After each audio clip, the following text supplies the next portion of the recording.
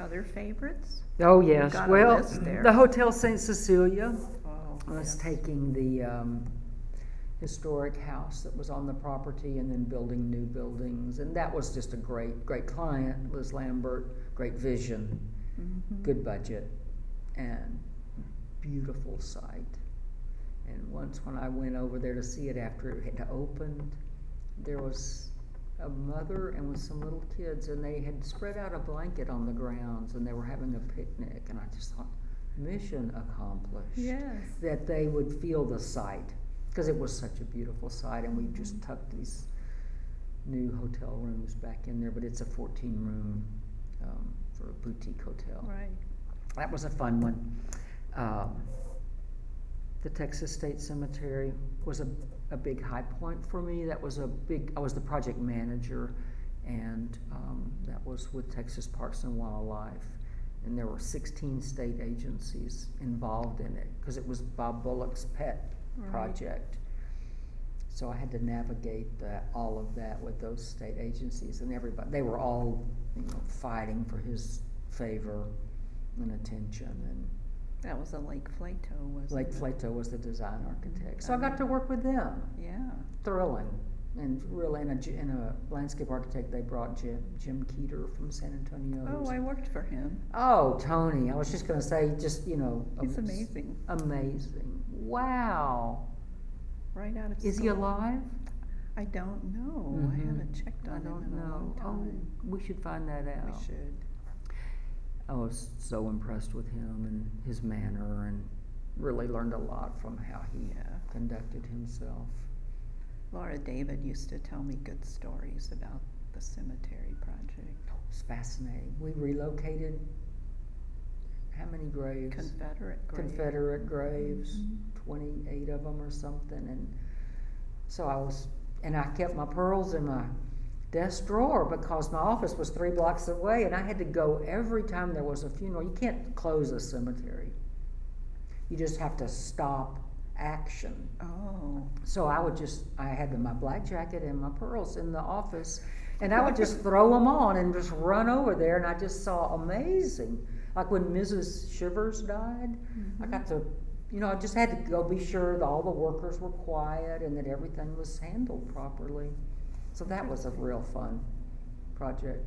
But seeing those bodies exhumed was beautiful. I was so wary of walking up and seeing it, but there were only bones, but it was fantastic. And this is something you'll appreciate, is that the archaeologists set up shop in an old greenhouse on the site. They cleared the site first and exhumed the bodies, exhumed the graves, let's call them. I mean, they were remnants, and meticulously cleaned and examined every tiny item they took out of the graves, and then they were reburied, were put back in different boxes and buried. Because it was just the boxes were deteriorated. They were gone. The coffins were gone.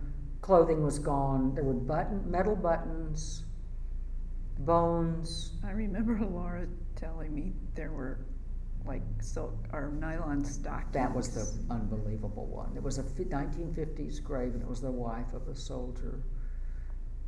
And they found nylon stockings in there. But with the team of archaeologists came this older woman, the illustrator, and she drew everything, not the bones, but she drew the buttons, the buckles, the belt buckles. Wow. Because they said that they could not replicate as well with photographs as they could her drawings. I'd love for you. I'll show you the book. They produced a beautiful book. Yeah, of her drawings and all the findings that they. Wow. Yeah, it's amazing. Nice. And then that was a good one. Yeah, that was a great one, and especially with my anthropology. And then the other highlight was doing Thirst, which was a public art project. I don't know if you're aware of it. I don't know about that. Oh, it was Tell so me. well. It was a Robert Rauschenberg Foundation funded project, and Women in Their Work, which is a local arts organization. I've been around for 30 plus years. Chris Cowden is the head of it, and the Rauschenberg Foundation asked know how many arts organizations throughout the United States to submit ideas for projects that were sort of in the vein of Rauschenberg, that they would fund public art projects. And I saw Chris Cowden, and she said, I need to talk to you. And she had already contacted Bailey Liu, who is a wonderful visual artist, works in various media. And so I got together with Bailey and Chris, and we just sat around and brainstormed about how to do a big public art project that would, we just thought, well, you know, the drought is, this was during our drought, the drought is on everyone's mind, yes. And so we came up with this wild idea of putting a dead tree in the middle of Lady Bird Lake. And we were selected. Very few, I can't remember how many were selected in the United States, but we won this grant. But that was just the tip of the iceberg. And Chris Cowden, bless her heart, she was the best leader. She was just right behind us, just, you know, whatever we needed, she would raise money for. And she found a ranch right outside of town. We started, you know, thinking, oh, well, we'll just get a tree right on the edge of the lake and pluck it up. This was during our naive ignorance is bliss phase of the project. And then you start thinking about what is the public going to do if you just yank a living tree out of a parkland, you know, that like, that's not going to happen.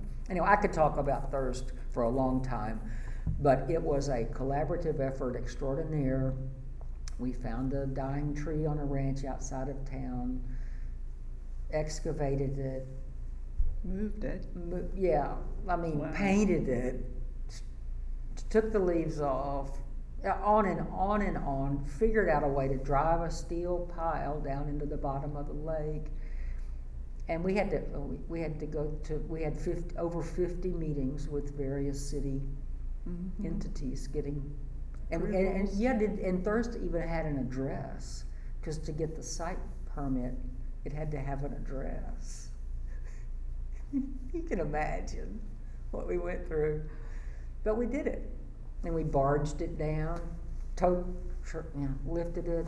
It was just a blast. It was a 38-foot cedar elm that was painted white, that was up for 3 months in the middle of the lake. I remember there was a flood. 2. Yeah. I mean, yes, it brought the rain. Everybody just couldn't. I mean, it was shocking that we had 2 floods in the middle of the drought. But it ruined our installation. But we would, you know, motivate. Chris, we need $5,000 more. Oh, sure. So it was just the collaboration of all the kind of people that it took, from tow truck drivers to painters to, it was fascinating.